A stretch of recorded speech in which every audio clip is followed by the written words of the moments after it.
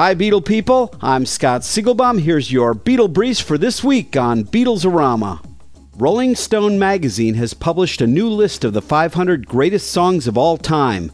Naturally, the Beatles had the most number of songs on the list with 23. Hey Jude was the highest-ranking Beatles song at number 8, but it was beaten out by John's Imagine, which came in at number 3. As if the Beatles didn't have enough gold and platinum awards, this month the RIAA certified the Beatles Stereo Remastered Box Set Triple Platinum and the Beatles in Mono Remastered Box Set as Platinum. In addition, the Beatles Love CD was certified Triple Platinum. PBS will be featuring an episode about John Lennon this fall on its American Masters series. The show is expected to include rare or unseen footage. An exact air date has not been set.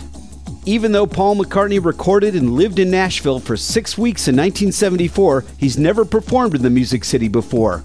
That includes concerts with the Beatles, Wings, and as a solo musician. That will all change on July 26th as Paul adds the city to his up-and-coming tour.